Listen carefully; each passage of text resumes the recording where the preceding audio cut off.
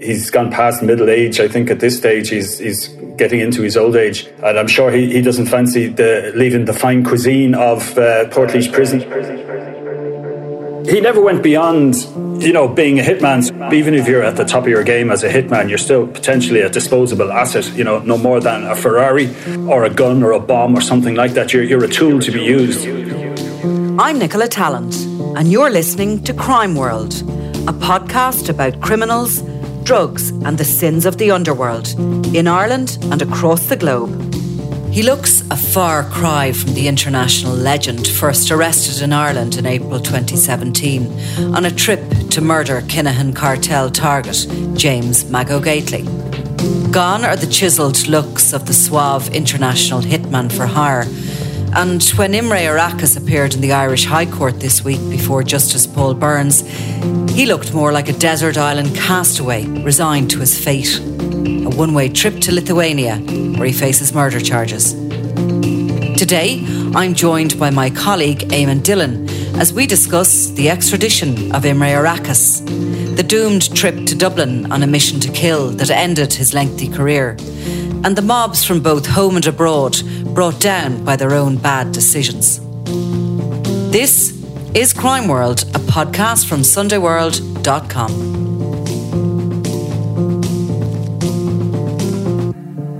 I just popped into the extradition of Imre Arakas the other day because I was down in court, and it was really just voyeurism on my part to have a look at him, because each time he's quite jaw-dropping. The first time I saw him, he had just been arrested in Ireland and was charged in connection with the conspiracy to kill James Mago Gately. That was in 2018. He was tall, have to say very handsome, distinguished-looking man. Shaking your head, Eamon, at me. But he was. And, with his hair cut short, and he was these piercing blue eyes and very Hollywood-looking. And the next time I saw him, he had grown his hair long. He was just not quite as celebrity looking, and he's gone downhill ever since. And yesterday, for his extradition hearing, when he is obviously extradited to Lithuania, we're going to talk about that in a moment, the real issues. But his beard, he's a beard down, really long beard, really long white hair down his back. He looks like something out of Castaway. He has sunken cheeks. The piercing blue eyes are still there, but he even looks as if he's got smaller. Now, do you remember he did the interview with the Estonian newspaper and said prison in Ireland was easy peasy, food was great, he was having a fantastic time. But I think he's probably suffering with his health. He had a bit of a stroke and he's not in good health. But yeah, it's just amazing to see these people, because to me, Arakas, the creepiness of him is not just the fact that he is an international hitman, that was been his job and his career, but that he likes to get up close and personal to his targets. He's almost like animalistic like that, stalking them. He wants to literally be able to smell their breath before he kills them. Yeah, I mean, some of that detail that you're talking about came out in the when he was done for the conspiracy to kill Mago Gately. I know you've gone through it before, the messages that were vital in nailing him, but it really showed you how, how kind of, I suppose, callous, and, how cold and I suppose necessarily clinical he intended to be. Now, whether some of this was just showing off for the boss or whether he was actually like that, I think we've tended to err on the side that he actually was like that, because he does seem to have a reputation, not just from sources in Ireland, but from, wider abroad, and has since been linked to some other very high-profile murders of gangland bosses. I think the Goldfinger Palmer being one of them in the UK. But he was talking he was talking about, there's a little trick you can do. It depends on whether the door frame is metallic or not, and that he'd be able to follow him into his apartment and put a single shot into his head.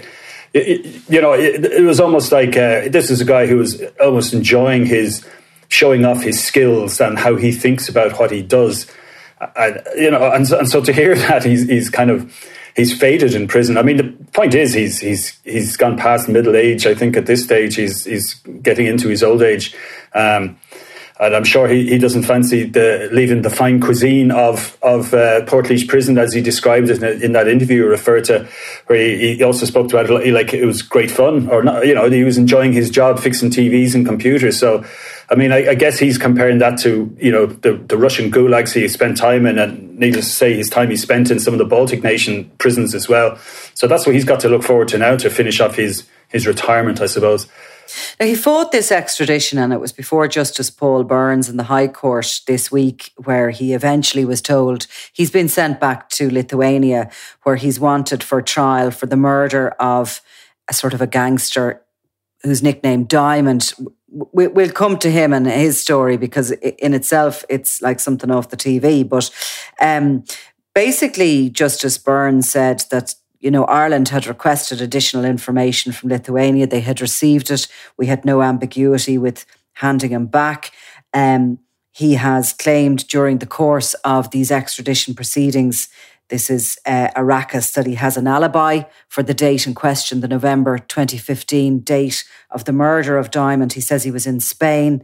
He was told basically that he'll be sent back within 2 weeks. His prison sentence for the conspiracy to murder Mago Gately is finished, the judge said. So he's sitting in prison basically waiting on these extradition proceedings, and he seems to be allowed, I don't think it's another appeal, but he's allowed to put something else before the courts if he wants to. He was sort of explained that by his counsel. But they also asked him, and the final question I think he was asked under the Irish court system was he afraid of flying? Which I kind of had to giggle about, because, of course, he flew in here to kill Mago Gately, or at least that was his plan.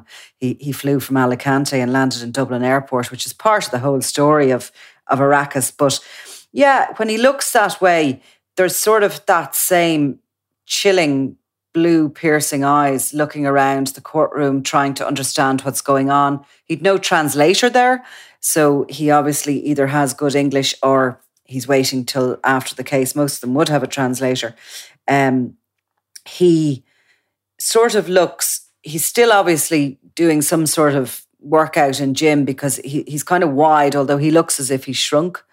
But maybe he doesn't seem as threatening or something. I don't know what that is about. Maybe it's just the new hairstyle makes him look less sort of hitmanish or something. But nonetheless, he's an incredible character to look at. He did appear before, I think, on video link to the Lithuanian courts. But I think maybe to explain who he is, we should go back to the beginning, Eamon, because he has a long and a colourful career, and how he ended up here in Ireland is part of the wider sort of organised crime networks across Europe. So we need to bring him back to the 70s. And to Estonia. Yes, I suppose I know we've mentioned this a little bit before, but I mean, it was this kind of wild story about this, almost like a Bond villain type character. And obviously there's an element of legend about it, I think, to some extent. But, he would have been a criminal in the kind of the Soviet-run Baltic states. I think he was a very young man when they broke into a gun club, stole a couple of guns and ammunition. He was arrested. I think he escaped from the courtroom dramatically, and then was rearrested again. And he ended up spending, long stretches behind bars in Russian-run detention centres, which we all know from various books and, dissident Soviets, written over the years. It was a, horrific, basically, slave system. And for anyone to have survived that, like, is testament to their own, ability to survive, whether it's rat-like cunning or just, being smart or being extremely tough. But he would have come out then as part of, one of these Russian jail gangs, and these guys, they had a very, very strict hierarchy. I mean, there's once you're in for life. If you have a wife, she's secondary to whatever, the demands of the gang is. And over the years then would have established himself as a kind of almost like a Robin Hood type figure, which rings, certain bells among some of our Irish criminals at the minute as well. And so he had a good run, let's say, ended up then in Spain. Obviously as these guys move up the chain, they get to be in the nicer end of things. But like, he never went beyond, being a hitman, which to some extent is like, I suppose, what would you say, kind of like a slightly promoted foot soldier. He's not at the bottom, but he's certainly not at the top. Even if you're at the top of your game as a hitman, you're still potentially a disposable asset, no more than a Ferrari, or a gun or a bomb or something like that. You're a tool to be used. Now, it seems that, he was part of a very loyal, well-run gang. I think there was a couple of different police operations, between the Baltic states and the Dutch and the Spanish, English, and of course the Gardaí as well. There was that was one of the reasons, I think, why, probably jumping ahead a little bit, but one of the reasons why he was caught in Ireland. In fact, the only reason he was caught in Ireland was because of that cooperation between the police and that gang run by the wheelchair-bound Mr. Baddy, the Sergius Beglicus, allegedly. This is, the Polish authorities were after him for years. And of course, Arrakos is part of this. And again, they're all based in the south of Spain, where we know the Kinan cartel have, a huge presence. So there's no doubt that there was a link there, between the top boys. These guys all know each other. They hang out in the same clubs. No more than like the guys all now in Dubai. If you're not part of that gang, you're not really in business at all. And so Arrakos would have been a useful tool that would have been swapped around. Whoever needed them, whoever was available, and whoever was responsible would get their cut or organise it, or there would be favours done or cash handed over in return for it. Arrakos is kind of hard as nails, hard as they come. I mean, to have survived that gulag system, I mean, whatever about the slave labour and the stories that we've heard from these gulags that they often would have had to catch and eat rats. Now, maybe that is an exaggeration, but we've heard that out of the gulag system. The cold must have been absolutely horrendous to deal with in parts of Russia where these gulags were situated.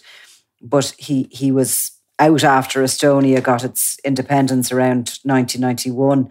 Big row between Russians and Estonians. He survived a number of assassination attempts, makes his way down to the heat of Spain, which I can't blame him, where he survives another assassination attempt down there. I think 2 people were jailed in relation to that. And he chooses, and you're right, I mean, that idea of being a hitman, it's not the top, it's not the bottom, but it is probably the most high-risk occupation you can choose from an organised crime gang. Fact of the matter is, if you're caught, you're going to be jailed for life.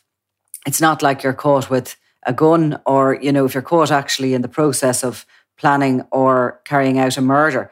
And you also have to be an incredibly cold individual to take that as your employment. And given the wages that he's been paid, even for this hit he was employed to do here in Ireland, between 100,000 and 200,000 was the money. But how many of those do you need to do a year to keep your whole show on the road if you have a high lifestyle? It takes an extraordinary individual, for sure a sociopathic individual, to become a professional hitman. But there has to be a finite amount of those people out there that are hiring, surely, or am I just completely naive and innocent, that are hiring their services out to kill individuals. I mean, this gang you're talking about, the wheelchair-bound patron with his sinister little hairless cat on his lap, although I'm not being fair to the cat, it's him that's sinister, not the cat. But he was obviously, or certainly whoever was running this, was taking a cut from any freelance assassination that was... So, it wasn't as if Arrakos was going home with all that money in his pocket to feather his nest. It was a very, very strange occupation to have chosen. And I mean, even during the extradition hearings, like counsel for acting for Arrakos was saying, it wasn't a 6-figure sum, it was a 5-figure sum, and that he actually had a large debt, and that this would only cover part of it. So obviously, I mean, it's the lawyer's job to put forward the best defence for the client, to put forward the best argument and everything. But it certainly stands in contrast to kind of the information, that we have, heard previously, and it would suggest that he wasn't in such a position of strength. But when you go back to the trial of, for the conspiracy to kill Mago Gately, he didn't look like a guy who was under terrible pressure. He looked like a guy who, as I said, was showing off how clever he is, how good he is at his job. And, and I mean, and only for the fact that, he was fully confident that no one knew who he was. And he relied on that, and it just didn't work. I mean, that he was being watched from the moment he stepped on the bus into Dublin city centre from Dublin Airport, and of course, it was picked up then by a known criminal after spending 2 hours on a tour of the murder sites of the north in the city. So, like, it's hard to fathom what goes through these people's heads. I mean, you can't really compare, say, to somebody who's in the army, who's been in combat. I mean, they may kill enemy soldiers, but it's state sanctioned to an extent. They're doing their job, and they never really know if anyone was hit. Most of the time, it's not going to be as personalised. They're not going to be reading about the people they killed for the next 20 years or 10 years. So I mean, these guys have to be prepared with whatever conscience or mental issues that they might have years down the line when they come to think about, what they've done and what they've put other people through. And then there's also the thing they have to look over their shoulder for the rest of their lives, because we've seen it so many times where people who've carried out hits on the orders of a gang boss then become, ultimately the victims of another gangland hit themselves, because the boss wants to make sure there's no loose ends that are going to tie them to a killing that will put them away for life. So, I mean, in that sense, they might be very important tools and very useful, and they might be very good at what they do, but ultimately they're disposable. And, we'll see what's going to happen to Imre Arakas. So April 2017, when Imre Arakas landed in Dublin, he was at the top of his game, really, top of his career. He had been chosen by the Kinahan mob to come to Ireland and to carry out what they were kind of hoping would be a trophy kill. We were 14 months into the Kinahan-Hutch feud. There was 11 murders, but no significant character, or certainly not their top, would-be victims, had been shot. So they were kind of getting a bit angsty in Dubai, and Arakas was hired, and he flew into Dublin. He waited for his luggage to come off the carousel, and he hopped on a bus. But little did he know that an undercover officer from the Garda's Drugs and Organised Crime Bureau was on the bus with him and had literally just hopped on as it almost took off, and he was followed from there on in. That was the end for him. But that all related to this murder 2 years previous, in November 2015, the one which he's now been extradited for to face charges.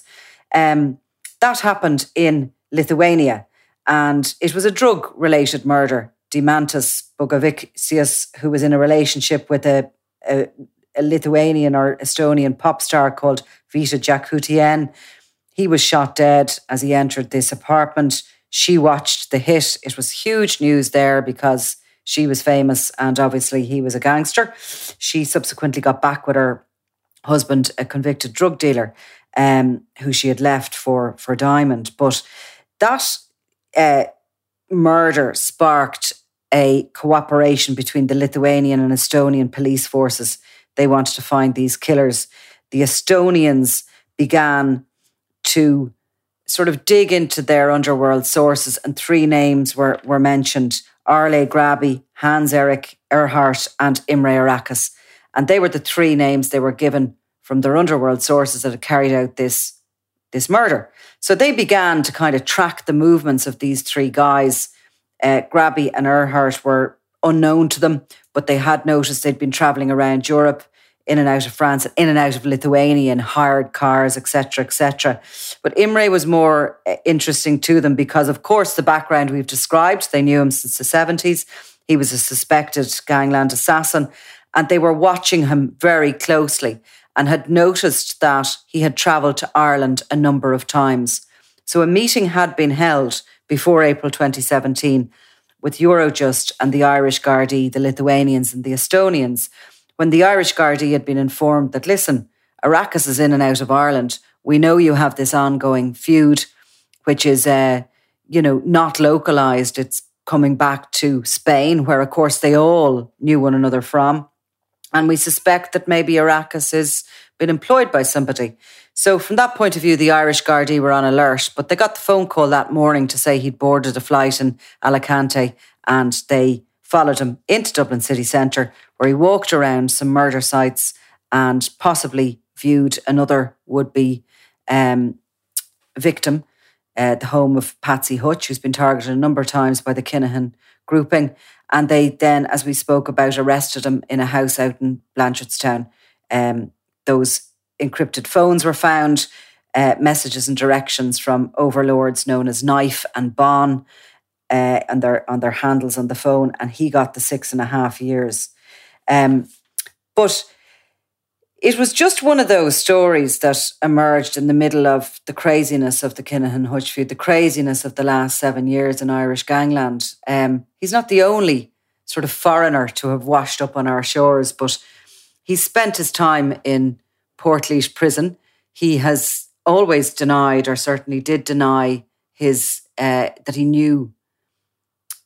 He denied that he knew who Mago Gately was, I think, during his case. And he then, of course, rumours abounded that he had subsequently tried to contact the Gardaí to give some information on who had directed him here. Of course, none of that will probably ever be proven by us. But it's really sort of a window into an international world that maybe before 2016 we weren't fully aware of. While we were out and about in Spain a bit and we knew our Irish gangs were operating there, we knew it was the melting pot of European and worldwide drug traffickers. We probably didn't really quite understand that gangs existed that hired out killers. Looking back, that kind of 2015, 2016, 2017 was probably the pinnacle, or close to the pinnacle, for the Kinahan cartel.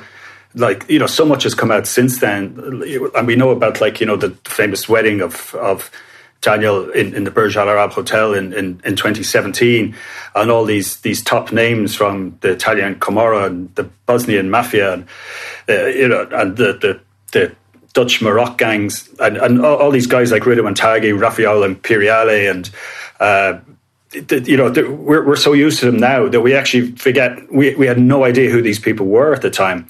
And and I've no doubt there's a couple of individuals that haven't come out in the wash yet.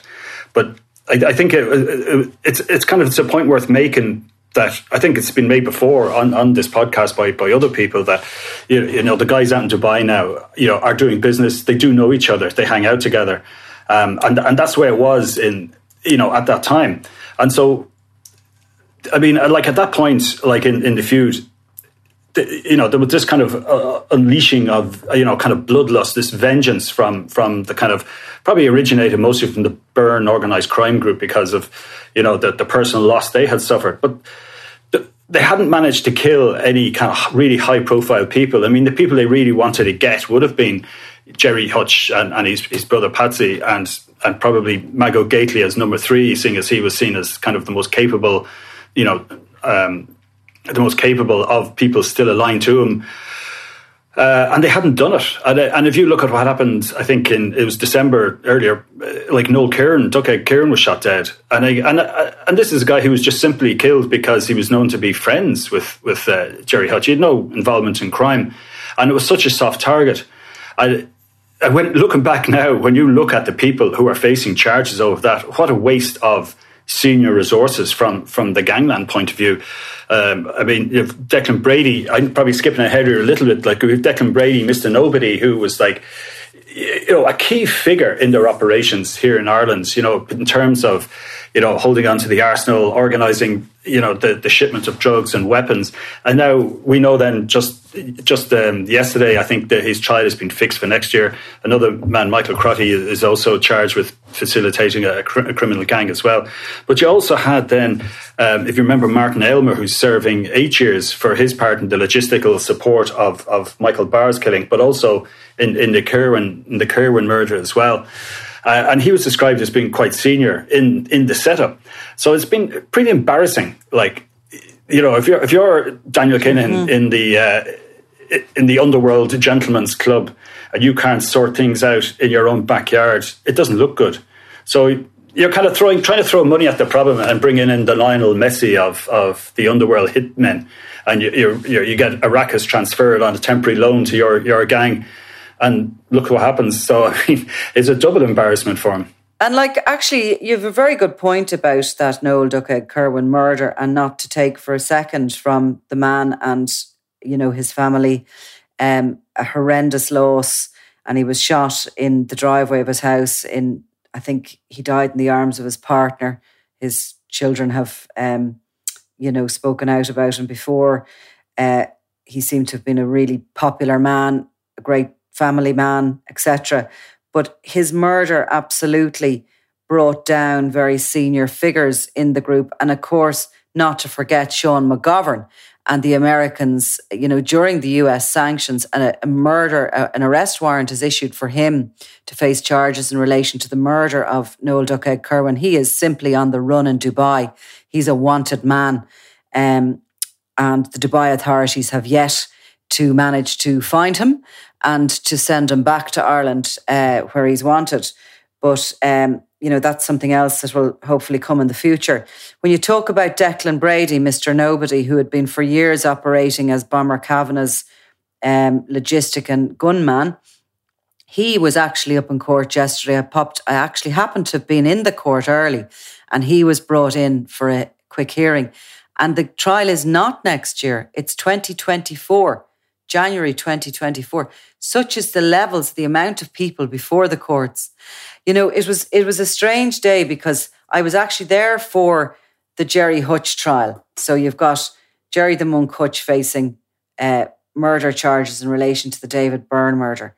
Declan Brady popped up beforehand when he was arraigned to this trial for January 2024. Just shows how busy the special criminal courts are. There's 2 of them running at the moment. Are they going to have to bring in a third? Have they enough judges to handle the amount of gangland suspects being brought before them? And then obviously down in the other court, in the High Court, you had Imre Arakas. So you had 3 significant things going on in one day alone in the courts, which were all part of the fallout of the implosion of that Kinahan gang and the reactions that both sides, both the Hutch side and the Kinahan side, made to the murders of Gary Hutch and David Byrne.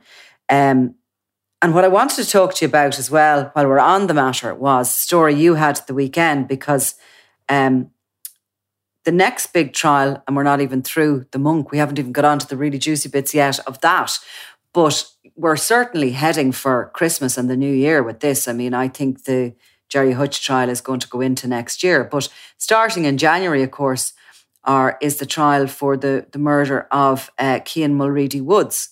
And you had a story this weekend where his father was brought up in a cab case. Yeah, well, it's one of these affidavits, again, we've spoken about this before, where the Criminal Assets Bureau like to prove that, an individual is part of a criminal gang or whatever, and that there's a pattern of criminality. And this is in relation to Brendan and Owen Maguire, 2 brothers. They're part of what was termed the Price Maguire Organised Crime Group. And as if to show, if it's needed, to highlight it, that one way for a gang to attract too much attention is to get involved in a feud, then, well, the Kinahans have shown that, but the Maguires have, at their own level, have done exactly the same thing. And it was part of this. And now, look, it was a very stark and basic kind of 5 or 6 lines. It was listing through all the different tit for tat arson attacks and attempted arson attacks, shootings, assaults, some quite serious assaults, all in the town of Drogheda, all during a pretty, tight timescale from sort of 2018 until 2020, over kind of 2 and a bit years.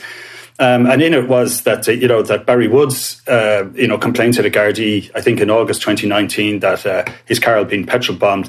And it also mentioned then that Barry Woods is a member of the Price Maguire Organised Crime Group and is the father of Cian Mulready Woods. So it was kind of the first time, I think, that this has been kind of said in a forum that, in a way that I think I had heard it anyway. Now, there was no question of, there was no further detail about whether he was a junior or senior member or what kind of role he played or, in any of that regard. But interestingly enough, like his tragic son, like who died in such horrific circumstances that we now know, that he was, it was mentioned that he was known to the Gardaí for criminality. He was only 17, but it makes no mention of him being a member of a gang at all. So it adds to the kind of, I suppose, the tragedy behind it, in a sense that, how much of this was all avoidable. And you look back, like the Maguire Cornelius Price conglomeration or groups, like who's left there? Probably the safest way to put it is that the feud hasn't died down, but most of the main players are either abroad, they're facing charges, they're in prison, or they're dead or incapacitated. Like, we know that Cornelius Price is seriously ill in the UK for months now, and he didn't appear at his trial. He's facing a tiger kidnapping charge in the UK, and obviously he didn't appear at that. That was, I think, due to start yesterday. But there are other individuals, including a man from Drogheda, who are, I think, apparently the trial is going to go ahead this week. A jury was sworn yesterday, so we'll see how that goes. But like, in terms of, like, Brendan Maguire is based in the UK. Owen is wheelchair bound, paralysed from the chest down, still apparently living in Drogheda. But then on the other side of it, we can't really name some of the leading individuals, but they, partly because at the moment they are facing criminal charges. They're not in this jurisdiction. So, and obviously the likes of Robbie Lawler kind of was a loose cannon thrown into all of this. He had I think it was a relation that happened to be on the kind of the anti Price Maguire faction, and like he's believed to have been, like, he was, again, it was stated in the cab affidavit that we saw recently, that he was the man who apparently shot Owen Maguire in 2018. That pretty much was the basis, was the spark for the feud. Now, it should be noted that the Maguire Price gang were actually already involved in a lethal feud. They'd been fighting with members of another kind of Balbriggan-based group, which resulted in the murder of Benny Whitehouse. So that they're, pretty much been blamed for being behind that. And of course, then there was the murder of Willie Maughan and his girlfriend, Anna Varsalan. And again, that's been, put on the doorstep of the Price Maguire gang. They had been, I think, living in Price's kind of compound, is the best way to describe it. They've been there in a mobile home, but I think there was a little bit of worry that he wanted to move out and start a new life, and that he just basically knew too much. And the theory is that he was killed, and Anna was killed because she happened to be there, and their bodies have never been discovered. But they are, I think the guards are satisfied that they have been murdered, and it was elements of the Price Maguire gang who were behind it.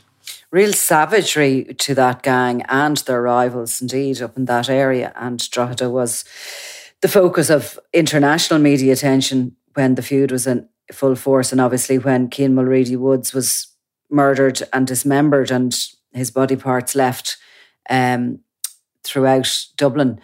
But why are CAB here at the table? Because I always thought, or sort of suspected, that they didn't really ever have much. They were involved in massive criminality. These gangs were involved in drug dealing in quite a lucrative turf, but they never seemed to accumulate much wealth.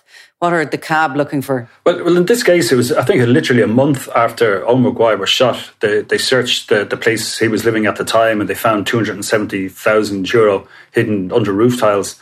There were other raids. It was even before he was shot. They had actually been targeted as well. I mean, even the van he was driving has been seized as part of the CAB case. I think it amounts to about 304,000 in cash in total, and then there's some properties and a couple of vehicles, some jewelry as well, like a Rolex watch, stuff like that. So I mean, it adds up. I mean, they're not Kinahan level, but like when you consider the amount of terror that they caused in Drogheda and surrounding areas, and the amount of trouble.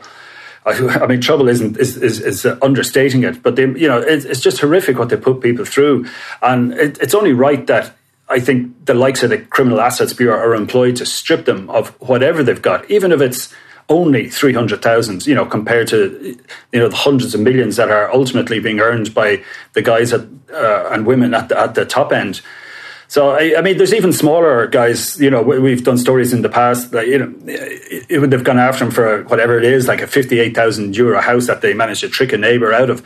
I think that's hugely important to people in those communities, that these bullies who, they terrorise and manipulate vulnerable people, and they shouldn't be allowed to get away with it. Even, and you could argue, okay, it might not be the best use of resources when you look at the bigger picture. But I think so far they're getting the balance right. I'd like to think they're getting the balance right. And I think some of these small-time guys, while they're not going to trouble Europol or Interpol or the FBI or anything like that. I mean, it sends out a real message about taking law and order seriously, and that you're not going to get away with it in a troubled state no more than you would if you happen to be living in a nice leafy suburb of South County Dublin or wherever, where people feel that some communities are under-policed and others are get the full benefit of their tax dollars. So I think it's important to go after them. For sure, and no criminal likes to lose their wealth because they believe they worked so hard to accumulate it. So it's always nice to see them being stripped of that. So just finally want to say, anybody listening, I did do a long read on the life and crimes of Imre Arakas during the summer. So we're going to repost it after this episode as well, so you don't have to go rooting for it. Anybody who wants to hear the full story of that international hitman for hire. So for now, Eamon Dillon, thank you very much. Thanks, Nicola. You've been listening to Crime World, a podcast from SundayWorld.com, produced by Ian Mullaney and edited by me, Nicola Tallant. Research assistant is Claude Amini. If you like this show and love true crime, leave us a review, or why not download the free SundayWorld.com app for lots more stories from Ireland and across the globe.